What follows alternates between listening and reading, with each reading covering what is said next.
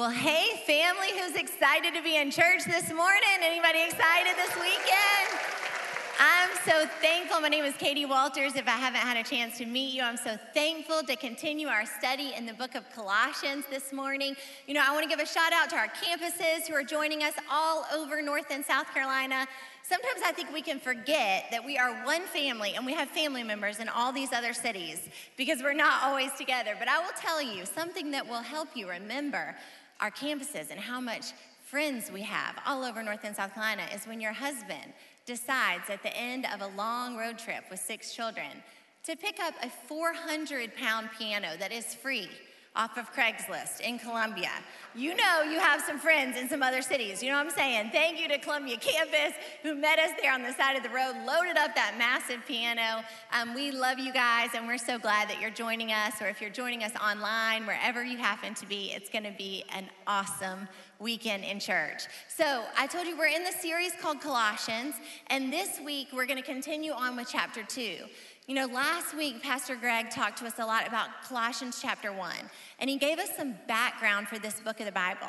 There's only 4 chapters in the book of Colossians, so it's a short, easy read, and he actually challenged us as a family to read through it, to take a 30-day challenge to read through this book. And so this week, we're going to be in chapter 2. I would love it if you all would join our families doing it, if you just want to pick up in Colossians chapter 2 and read it throughout the week. But during this course of this book, you know, Paul is writing a letter to the church of the Colossians. He's writing this letter from prison. And this church has been planted, and he's actually never been there to visit them yet. And when they first believed the message of the gospel, the message of the good news about Jesus, they had this firm foundation that they were walking in. But over time, they started adding some things to their belief. They started adding different things that they needed to do, striving some different behaviors. And so Paul uses this book to call them back to the beginning, to call them back to what they believe, what they need to know, their foundation of faith, and then to allow them to live in fullness and in freedom after that.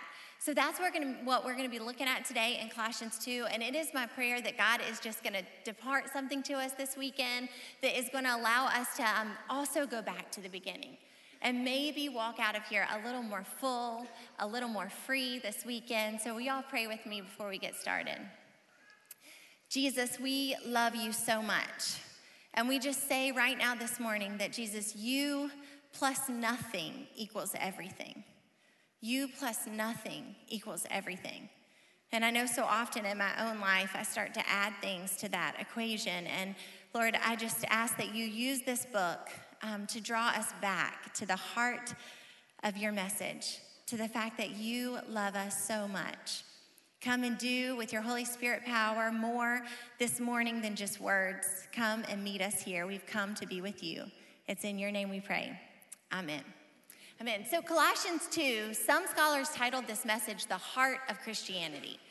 And, you know, I've told you that it's going back to the things that you believe. And how about you? Do you ever have anything that you believe and then you act on it? It can be a small thing or a big thing. I feel like I do this a lot in my own life with food. Like, for instance, do you ever tell your kids, like, hey, you need to eat those carrots because they're good for your eyes?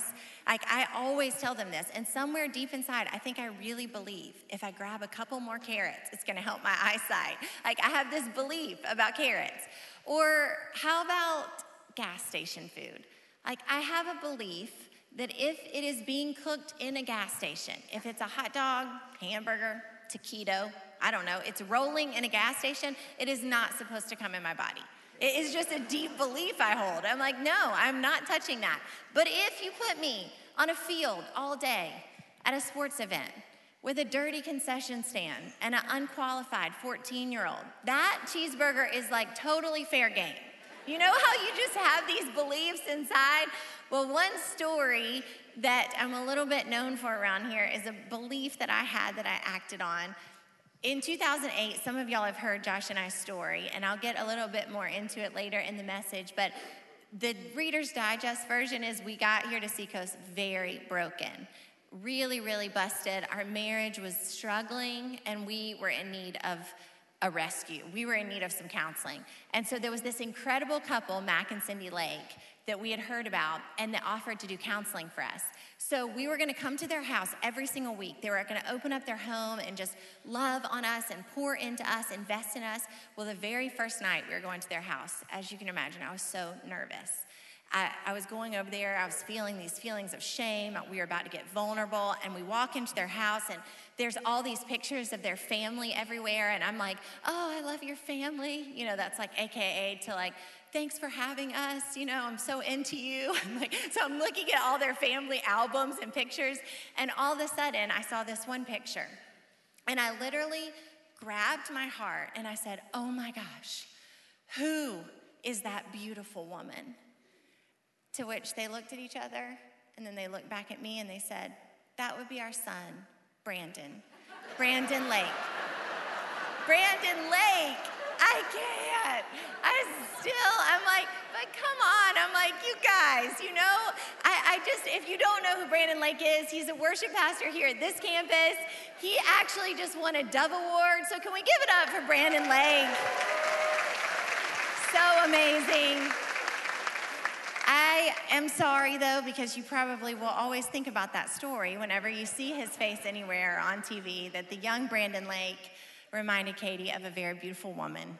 And that happened. But you know, I ask you that question, like, do you ever have these beliefs that you act on? And the answer is, of course you do. Of course you do, because what we believe and what we know impacts every area of our life. It changes the way we live. It changes the things that we do. And see, Paul knows this. This is where we find the church of the Colossians, because they're starting to do these behaviors. They look a lot like perfectionism and perfection Christian living, and they're having all these rules and laws, and Pastor Josh Surratt is gonna go even more into that next week, because the rules and traditions they start living under is this word called legalism, and it's actually a great enemy of our faith. But what we find here is that Paul doesn't go and just attack those actions. What he knows is that the things that they're striving for and the things that they're doing is an indicator that they've forgotten some of the core beliefs that their faith was founded on. They've forgotten the things they knew when they first believed. So this is what we find on our outline. It says the formula for fullness. And today we're gonna look at what I believe plus what I know and how that is gonna determine how I live. And if you look there on your outline, there's this one anchor passage that we're gonna be in most of the morning, because it's one of those passages you're just reading through chapter 2 and it will like jump off the page at you. And it goes like this. It's Colossians 2, verse 7. And it says this, verse 6. It says, so then, just as you received Christ Jesus as Lord, continue to live your lives in him, rooted and built up in him, strengthened in the faith as you were taught, and overflowing with thankfulness. Overflowing with thankfulness. You see, what we believe and what we know impacts every area of our life. So if you look there on your outline, the first point is what I believe. You know, that verse starts like this. It says, so then, just as you received Christ Jesus as Lord, continue to live your lives in him. Do you remember when you first received Jesus? Were you 8 years old, 12 years old, 24, 42? You know, for some of you, that moment hasn't even happened yet. And I'm believing that today could be that day. You've just been checking out church, and we're so thankful you're here. And it might be the day for you like it was for me when I was 18 years old.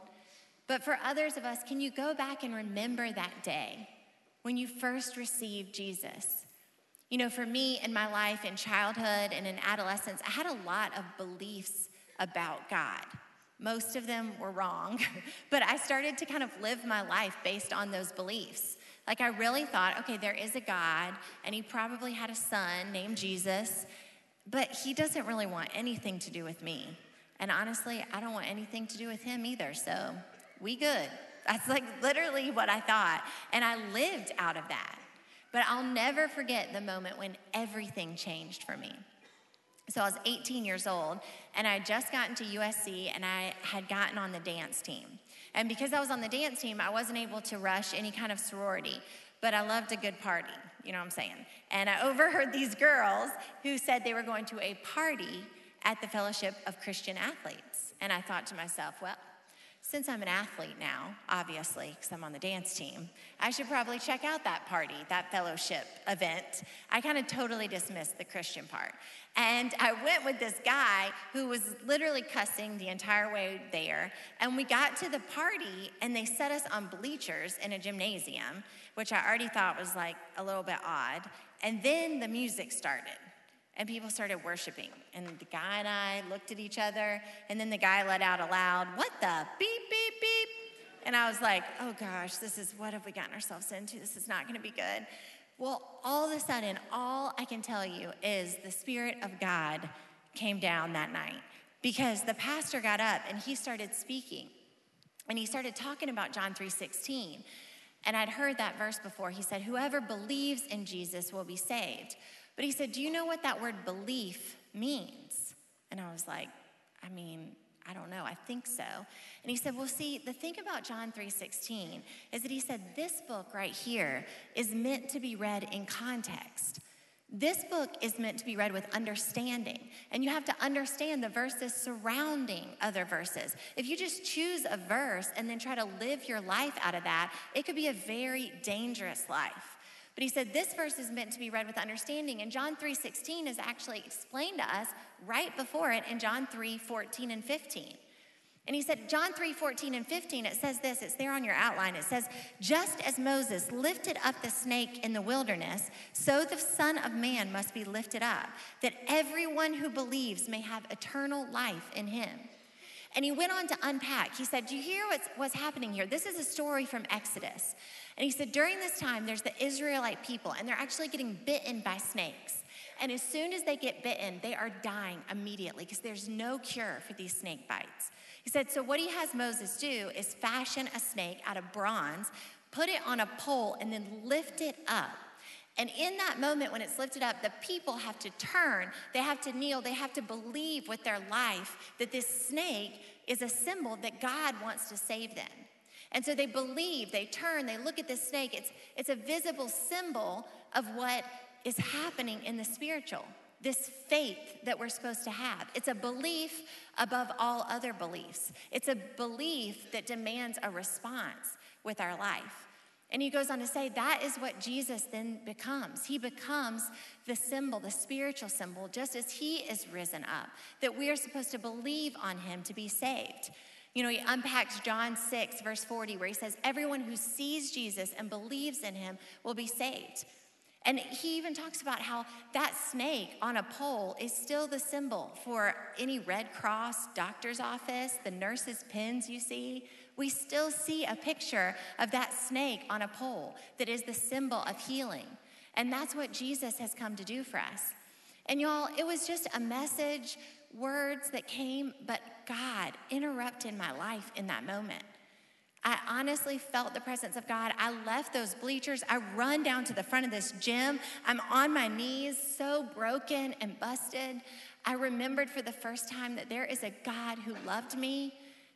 God did this, God towards me, that he wanted to save me, that it didn't matter what I had done, that he did care about me. All these things were happening. And, you know, I had only been in college a couple weeks, but I can tell you it was already so dark that season. I was trying to fill my life with so many things. But God interrupted my life in that moment. I did nothing to deserve it.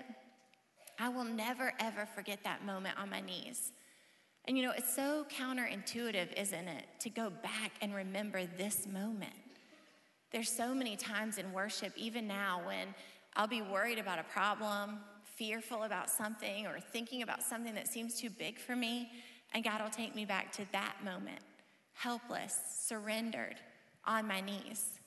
And you know, it's wild, this verse, when you think about it, because what he tells us there in Colossians is he says, so then, just as you received Christ Jesus as Lord, live your lives in him.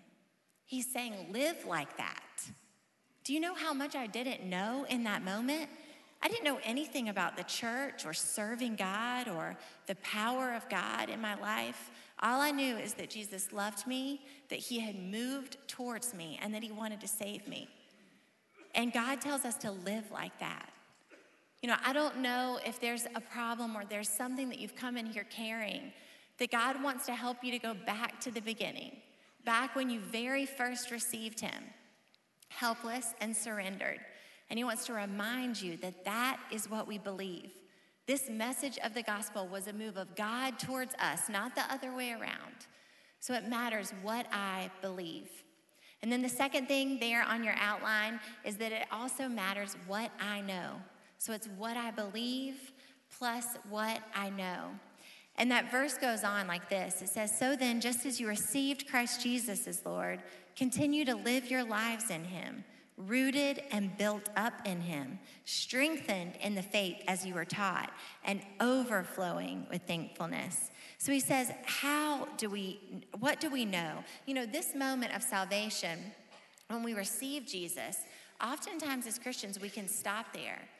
And we don't remember what we know about God, who we are and who God is.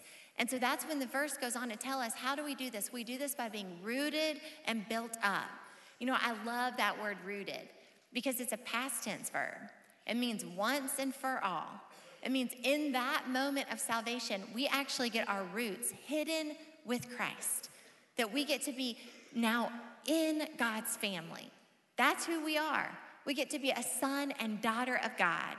And you know, when I think about this verse, it reminds me of a story that's a little embarrassing to tell, but it's actually way more embarrassing for Josh than it is for me. So I'm gonna go ahead and tell it because y'all know I've been his sermon illustration for about 10 years now. So I think it's my turn. But in 2002, Josh had just taken a position as head student pastor at a church out in Irmo. Shout out to the Irmo campus. And we were out there and the student ministry was growing. Josh had just built a student center. There was hundreds of kids coming and we were about to take our very first ski trip. And we were so excited because there was a lot of kids coming on the ski trip. The only problem was we didn't really have enough drivers to drive on the ski trip. So that meant that Josh or I were gonna have to drive. Well, the problem with that was, number one, for me, I'm not a good driver. I mean, you know those couples that debate who's the worst driver in the family? That's not Josh and I, because see, my whole entire high school voted me as worst driver. That was my senior superlative. 1,000 kids said this girl cannot drive. And Josh actually got voted best looking. So you see, I don't even bring it up because I'll say that and then he'll say he's the best looking. So it's not a debate we have. We just know I'm not a great driver. Okay, so I'm not really a great candidate. And then Josh could have driven, except for the only problem with him was that his license was suspended in North Carolina, the state that we were going to. Yeah. You may ask, why was his license suspended, the student pastor? It was because he had gotten a speeding ticket that he had forgotten to pay. #adulting at 20. You know what I'm saying? We weren't that great at it. We're still not that great at it, but we were definitely struggling then. So he didn't have a license. So we decided to make a wise 20-year-old decision that he would drive anyways. Because we thought, you know, at the end of the day, it may be some jail time, but that's fine. You know, we can handle it. So Josh is driving. We're leaving the mountain. It's dark. It's snowing. And we're coming down the mountain. I'm in the passenger seat. And all of a sudden, you guess it, blue lights. So as we pull up to the stoplight and the car comes to a slow stop, in a move that only a very nimble 20-year-old married couple can make, Josh looks at me and says, switch. I'm not kidding. In a hot moment, I hopped over to that driver's seat. He hops to the passenger seat. I roll down the window. I pull out my license, and I'm like, good evening, officer. And I give him that. I literally got off with almost just a warning. I mean, we were celebrating, we were high-fiving. We were like, teamwork makes the dream work, keeps you out of jail. You know, all the students were celebrating. That was until we got home and had to tell our pastor, and Josh got suspended for a week without pay. But, you know, so there was a mild consequence, but not really compared to not going to jail. It felt like a big win. But, you know, the reason why I think about that story and this verse is because of this. Why did Josh not have to go to jail? Because I took his place and I had the document that was needed. I had the license. I had the certificate. And you know, church, this is what we know. This is what we stand on. It's that you and I don't have what it takes to get access into heaven. We don't have what it takes to be with a holy God. But there is a guy. There's a guy who decided to take our place. He did have what it takes. He had what was needed. He lived a sinless life. And he took our place in a moment. And so we now get to be in the passenger seat, and he gives us access into heaven. He gives us permission to be with God. Because of that moment, because we get to be rooted and hidden with Christ, it's no longer us, but we get to take on the righteousness of God. And in that moment, we become approved, secure, redeemed, loved, daughters and sons of the King. In that moment, everything changes for us. And see, Paul has to remind the church of this, because what happens is they stopped building on that foundation. They started living lives like that moment didn't even happen.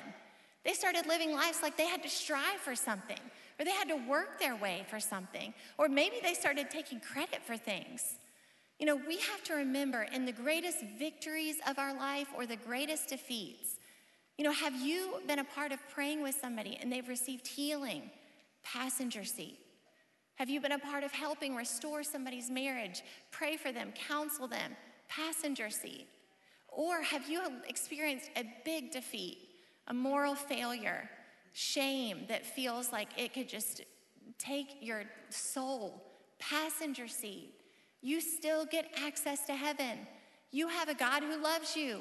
You are approved and you are secure. And this is the knowledge that we start to stand on. You know, another verse there on your outline, it says this. It says, for you died, and your life is now hidden with Christ in God. That's Colossians 3:3, the very next chapter. That's why we love baptism around here. It's just that physical symbol that it's no longer us who lives, but it is Christ inside of us. This is what we know. This is what we stand on. And so Paul calls the church back to this. He says, you got to remember that moment that you received salvation. You were helpless, you were broken, you didn't do anything to earn it. And then you got to know, you got to stand on the foundation of this truth, that it is because Jesus, he's taken all of our debt. He's canceled it all on the cross. And we got to know that now we stand secure, we stand loved, we stand approved because he's given us access to heaven. So we're rooted, we're built up, we're strengthened in that faith. You know, oftentimes I think sometimes when we live in these actions, what God wants us to remember is that he really cares about the motivations of our heart. He really cares what we know and why we're doing what we're doing. You know, I think oftentimes I'm like, for the church of the Colossians, some of the actions probably looked fairly decent. You know, it looked like they were going to certain church services, or they were doing things the right way, or they were setting high standards. But God knew that the heart behind them were wrong. You know, think about this. Think about somebody that starts dieting and exercising and wanting to eat right. It could be two different reasons. You know, maybe you have one woman that just feels shame about herself. She feels unworthy. She's comparing herself to everybody else. She's doing it because she really hates her body. And so she's doing these actions out of that place. Or you have another person that knows the truth of Scripture. There's a verse there on your outline. It says, or do you not know that your body is a temple of the Holy Spirit within you, who you have from God? You're not your own. You were bought with a price, so glorify God in your body. Another person that says, I'm a temple of the Holy Spirit, and I just want to be prepared for good works. God, I'm already enough. I'm already loved. I'm already approved. And so I just want to steward my body better. Those are very different motivations, and the outcome are going to be different. The actions may look similar, but one person is going to run out of strength and stamina. They're going to start thinking worse thoughts about themselves, and the other person is going to walk forward in love, no fear. So God cares deeply about the inner motivations and the knowledge of our heart.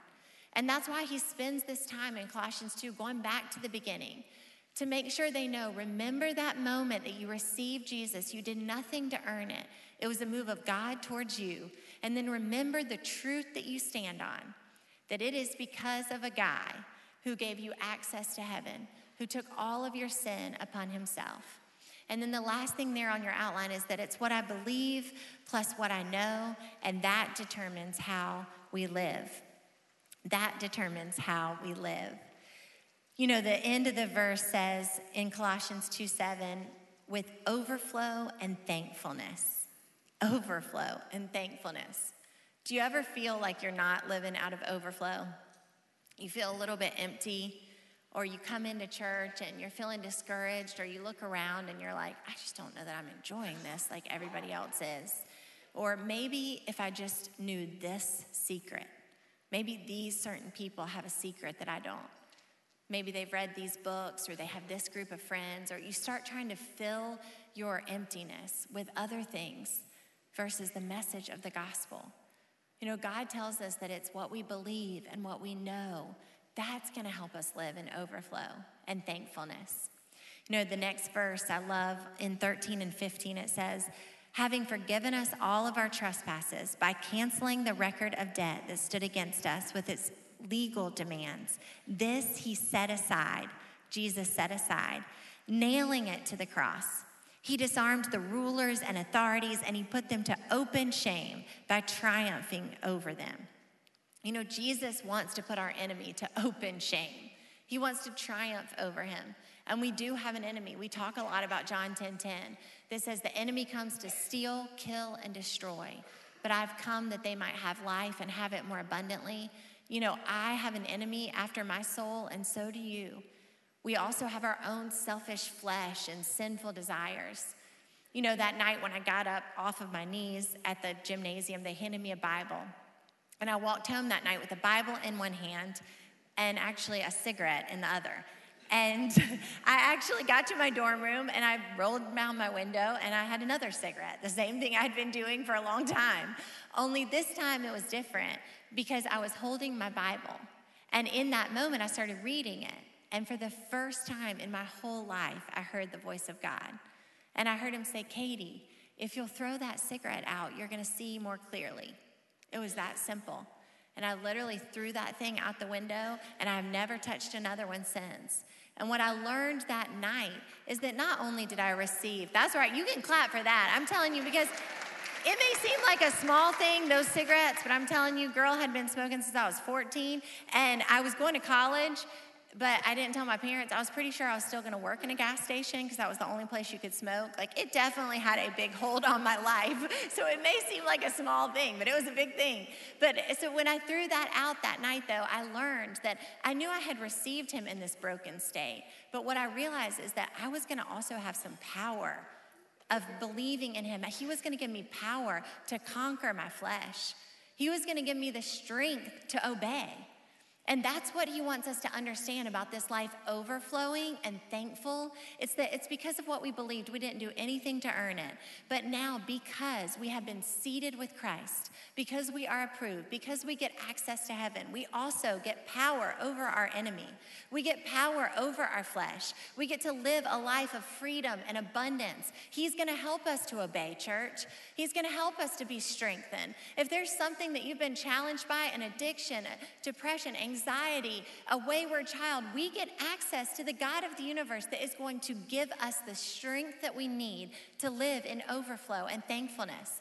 You know, I love the end of that verse because it says that he's going to put the enemy to open shame by triumphing over them. And see, the Colossian church would have known the language Paul was using in this verse. Because what they had back in that time during Rome was a Roman triumph. Many of you may have heard of this, but they had huge parades. As soon as a general would take a land, they would dress in purple and gold, and they would have a massive parade. And this general would march through, and all trailing behind him was what they called the spoils of his victory. It was everything that he had conquered, people, items, everything would trail behind him in this massive parade.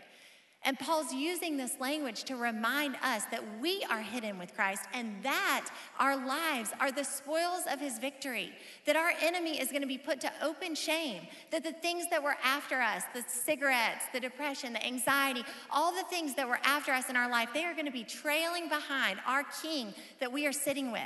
This is our God. And this is the power that we get to live in, the thankfulness, the overflow that our lives get to have. You know, Paul here in Colossians 2 is taking this church back to the beginning, back to the basics. And isn't there something so sweet about going back to the beginning of something? You know, several months ago, Josh and I drove to Columbia, South Carolina, where we first met at the University of South Carolina, and we met Jesus there. We fell in love there. We were going to a concert, the Carters, at Williams-Brice. The Carters is Beyonce and Jay-Z, just in case anybody needs to know. They're better together, you know what I'm saying? It was really good. So we were going to this concert, and we're driving all around Columbia, and we're just reminiscing about who we were in the beginning, who we were in those days. Josh and I loved serving in our church. There was a different worship service every night of the week. We had this ministry to Waffle House waitresses. That's what we called it. At 3 a.m., we were sitting in Waffle House, and we would tell them about Jesus, and they would come over and do a Bible study with us. And, you know, during those days, we thought, we want to be missionaries. We want 7 kids and 2 llamas. 2 llamas. Like, who wants 2 llamas? But now we have 6 kids and 2 dogs, and we have to remind ourselves, like, this was the dream-ish. You know, like, it was somebody's dream. It's a lot of work, but we dreamed it. And sometimes those seeds that are planted early on, they look a little different when they come up. You know what I'm saying? But there's something so sweet about going back to the beginning, about remembering those moments. Well, about 15 minutes down the road in Irmo was a different scene of our life. About 15 minutes down the road was an old church building. And that was the church where things really started to fall apart in our life. You know, I wonder if my own life was a lot like the Colossian church here. And maybe the actions looked good on the outside, but inside, I was not a woman of God. I didn't have any time or relationship with him, and things really started to get troublesome, and then our marriage started to fall apart. And that season, I can't even describe to you how broken and painful it was. And, you know, we didn't drive to that church building that day. But if we would have, it would have brought about some different feelings of the beginning, but just as needed, just as helpful. Because you see, in that season, I learned that even though I had been walking with God for 6 or 7 years, I didn't outgrow my need for a Savior. I was still just as broken and helpless. I still needed God to move towards me. I still needed to remember that I was seated with him, that my shame could be erased. I remember coming to Seacoast the first time. I was at the North Charleston campus, and I remember thinking, like, I don't even know if church is going to work for me anymore. I mean, it was a very, very tough season. But God, in that season, started to restore us. He reminded me of the truth that we'll never be snatched from his hand, that he's going to give me power over my selfish desires. He's going to give me power to obey. All the same things that we learned in that season that would have brought me back to the beginning are still just as needed today. And I don't know about the same could be true for you. Whether you've been walking with him just a short time or a long time, and you need to remember these truths about the beginning. You know, a couple weeks ago, Josh was in a meeting, and they started celebrating because the Irmo campus finally signed a lease on a building. And Irmo, we hope you're celebrating. Yeah, we can clap for that. They've been looking for one for so long. We're so excited for you. And as they started to describe this building, they said, and you know, there's this awesome student center that's been built. And so many students are going to come to know Christ. And Josh knew in that moment that was our old church building. That was our old church building. And now it's going to hold a life-giving church. Our church, a Seacoast church. When Josh found that out, I immediately ran to Brian, the campus pastor there in Irmo, and I said, we need to have a marriage revival night. Josh and I need to come and speak. We're going to see marriages restored, marriages healed, just like God did for us. I was so excited. That's right. It's so awesome. And you know, the thing I love about that is that Josh and I are the spoils of Christ's victory. And you are the spoils of Christ's victory. Your life is God's prize. You are hidden in him. And there is nothing that he doesn't want to overcome. There's no victory that's too great for him. This is who we are, church. And for many of you, today is the first time that you're hearing this message of God's love, that you're hearing that there is a God who loves you. He cares about you so deeply. He does. It is so true. And it's a move of him towards you. You don't have to do anything to earn it. You don't have to deserve it. I wasn't looking for God that day when I was 18 years old. I wasn't doing anything right. God, in his grace, he comes and gives us this free gift that we get to accept. And so in just a few moments as we pray, I want to pray for you. If today is the first time for you hearing that message of salvation, I want to pray for you and let you ask God to come into your heart to receive that message of faith. And if for some of you have been walking with God for a long time, but you know that today's the day that he wants to remind you to bring you back to the beginning so that you can remember again his great love for you. I'm going to pray for you today too. So if you'll bow with me all over this place. God, I thank you so much for this time. I thank you for your presence. Lord, we don't want to hurry past your presence. We thank you so much that you love us and that you are moving towards us. And so, God, we just ask right now in this moment, if there's anyone here that just wants to ask you to come into their heart, Father, that you speak to them now. Let them know that all they have to do is believe that you love them, that you have come to rescue and save them. And as they invite you in this morning, God, they get access to heaven. They get to spend eternity with you. They get to walk and serve you. God, we thank you so much for each and every one this morning. And Lord, for those of us who may have been walking with you for a while, but sometimes we've forgotten, remind us, God. Remind us of whose we are, that you love us, that we haven't outgrown our need for you, that we are just your children. God, let us receive again your amazing grace. We love you so much, and it's in your Son's name we pray. Amen.